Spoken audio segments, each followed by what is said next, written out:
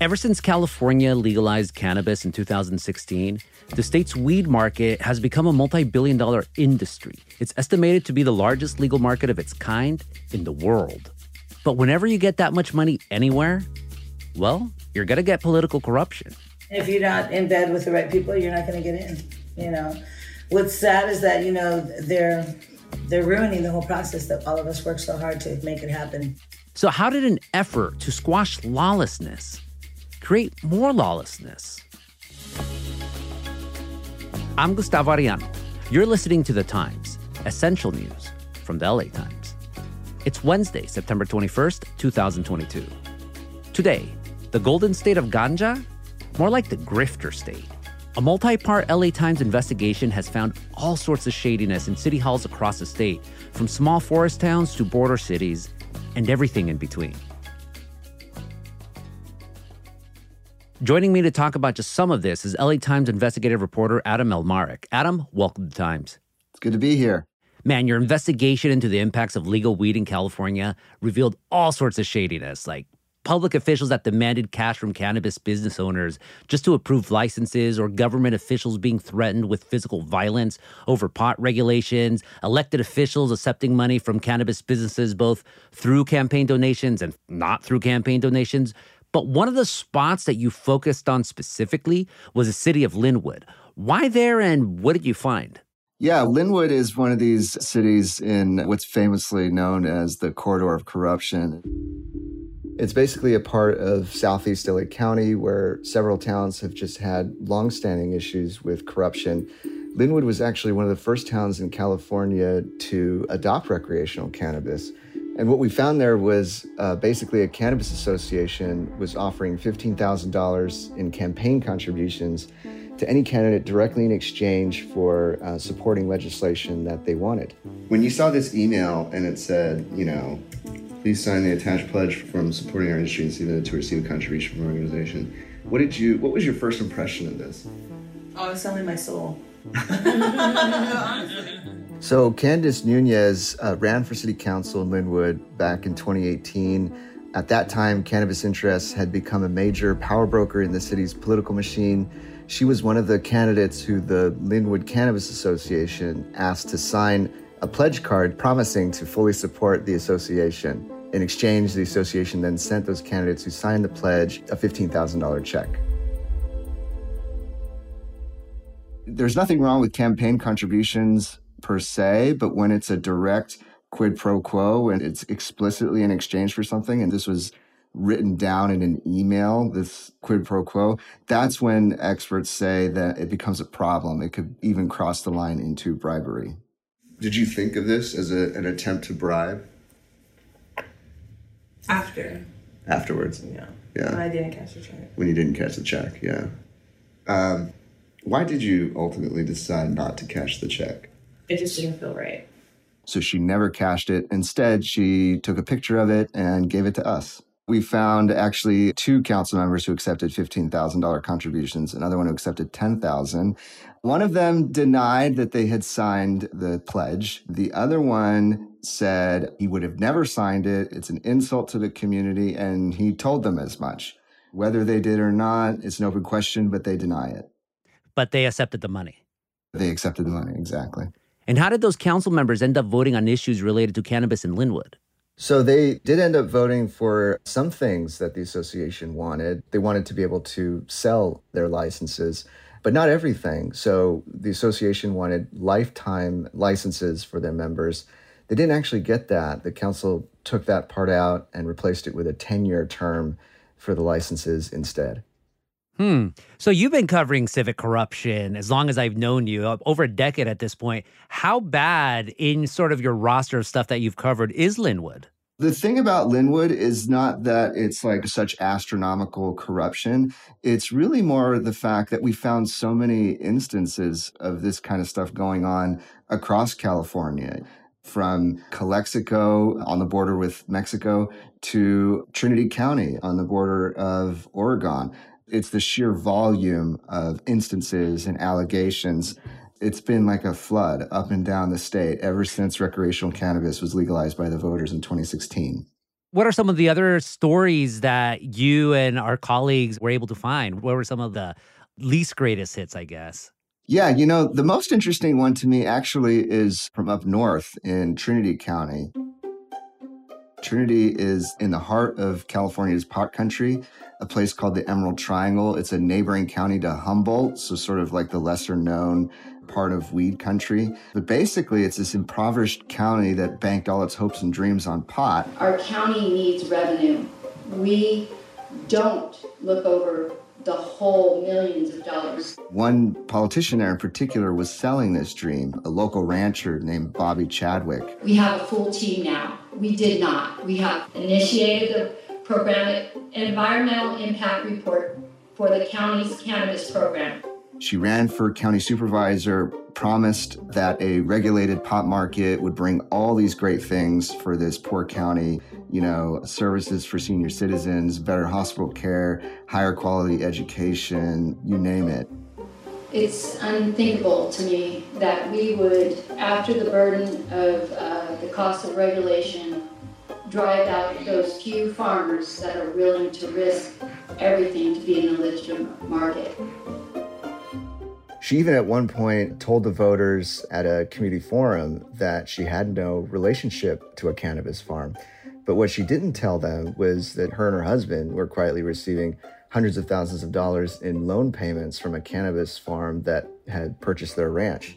And this farm was lobbying the county for certain legislation that they said they needed, that they would benefit from, basically allowing them to grow more pot.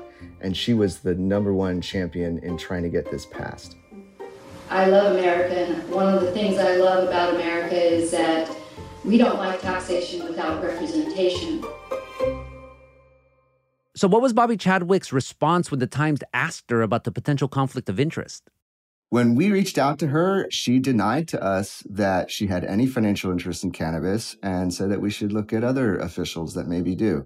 How did you and some of our colleagues, Ruben Vives, Robert Lopez, Paige St. John, how did all of you even wrap your brain up around what cities, what towns, what municipalities to cover? It was kind of just a mad sort of scramble up and down the state. This is something we have been following ever since recreational cannabis was legalized. Almost from the get-go, people were screaming about allegations of corruption. Every other day, we'd be getting some tip, and Ruben Vives as well, about some corruption in some town related to pot. So we got together and we said, let's just do a big takeout investigation on what is happening with this. We basically just chased down the strongest leads we had and uncovered a number of instances of corruption that have not yet been reported. How did cannabis corruption get so bad in California? More after the break.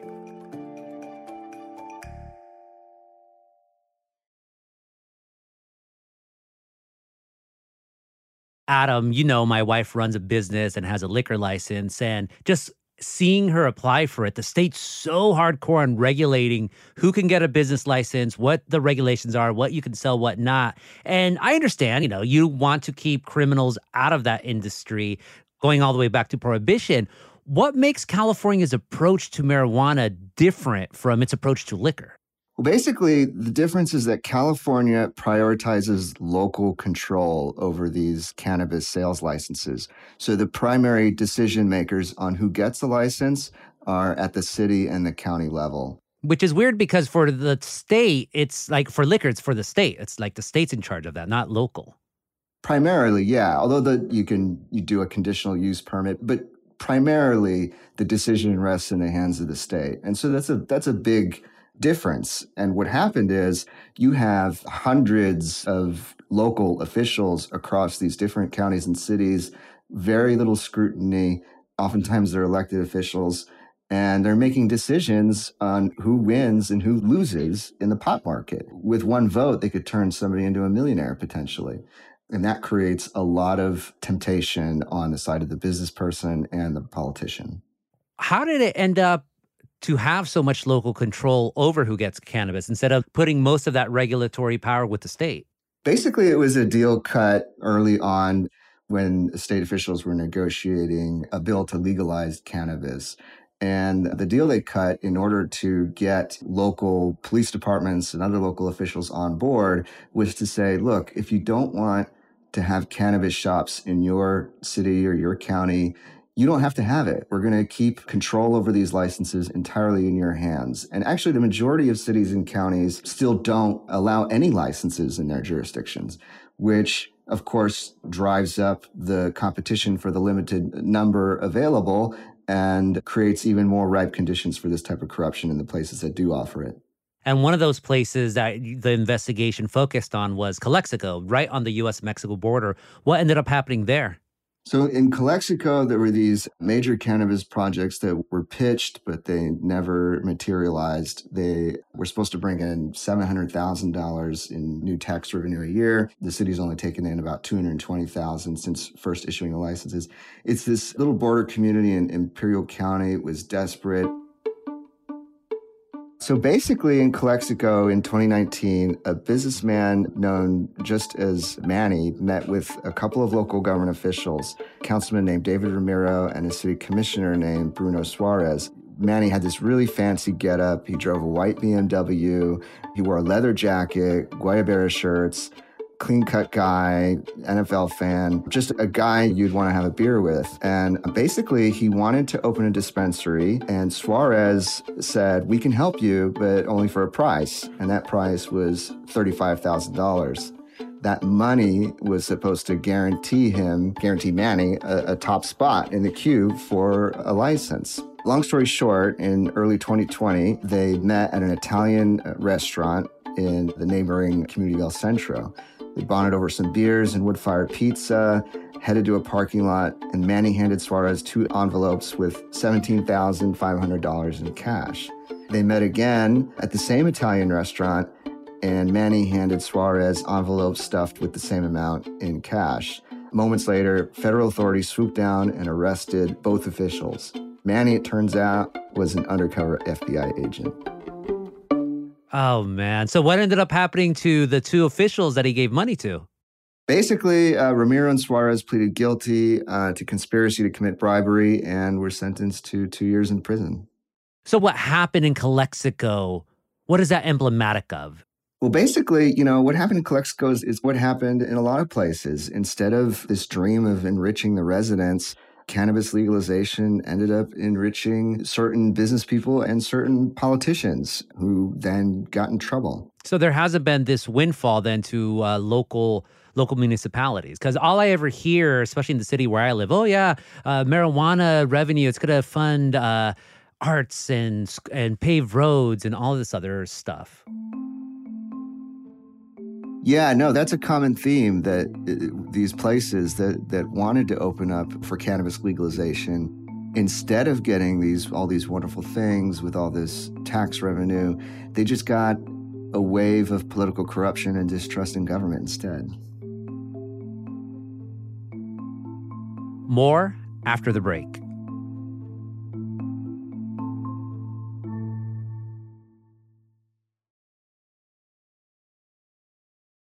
Adam, we've been talking mostly about a couple of cases in California and just how legal weed infected the politics of them. What's been the response from the feds and the state? I know you mentioned the FBI sting in Calexico, but are you seeing a lot of that across the state? We are seeing FBI stings in the state. Basically, the corruption grew so bad so quickly that FBI agents in 2019 publicly warned about the problem. They sent out a public broadcast warning about it. As an increasing number of states change their marijuana legislation, the FBI is seeing a public corruption threat emerge in the expanding cannabis industry. States require licenses to grow and sell the drug, opening the possibility for public officials to become susceptible to bribes in exchange for those licenses. Supervisory Special Agent Regino Chavez. We've seen in some states the bribes go as high as $500,000 for a license to sell marijuana. So we see people willing to pay large amounts of money to get into the industry. What about the state? Have they done anything? The state, on the public corruption side, so far, not a whole lot. They haven't really implemented any kind of reforms or offered new tools to combat this wave of cannabis corruption. At this point, I think it just hasn't really been on the forefront. It's not on the front burner for these state officials. It hasn't really been presented to them in this way, that there's this wave of public corruption that's swept the state. Basically, they haven't read our story yet. They got to read the Times more. Have we seen that same level of corruption in other states that have legal marijuana, like, say, Colorado or Arizona? In some places, yeah, there's been a lot of corruption, but actually in Colorado and Arizona specifically, not as much. And the reason for that is there's either not a decentralized system for awarding licenses the way that California has it, or in Colorado, for example, they haven't historically had this competitive licensing bidding where local officials are, deciding who has the best application. And all these applicants are sort of desperately bidding for these things and trying to impress the local official. So there's no reason for the bribe per se. Arizona has a blind lottery for the licenses. So the decision is just taken away from the officials altogether and just done through random chance. So that really removes the opportunity for corruption there. Finally, Adam, this is an election year, and on the ballot in states like Arkansas, Maryland, and Missouri is this question of whether there should be legalization of marijuana in those states. What can they learn from everything that you and our colleagues covered about cannabis in California? Basically, decentralizing the license award system can create huge problems. And you have to have some sort of safeguards in place if you're going to do that. Either go with a blind lottery system, the way that Arizona has it, or you beef up your protections on local corruption somehow. You keep a much closer eye on it. But yeah, decentralization is the number one sin. And it's not just California. In Massachusetts, they went with a similar system, allowing local governments to award these licenses. And they had the same problems. And they basically said this was our biggest mistake ever, was allowing these towns to do this. Do you think politicians have learned the lesson, hey, don't be corrupt? Wow, that's a great question. I'd like to think that every time that there's a conviction or a big story in the newspaper, a politician reads that and is discouraged from ever doing something like that. But as we see so often, corruption's always been there, and I'm sure we'll see more of it in the future, sad to say. Oh, that's democracy for you. Adam, thank you so much for this conversation. Thank you.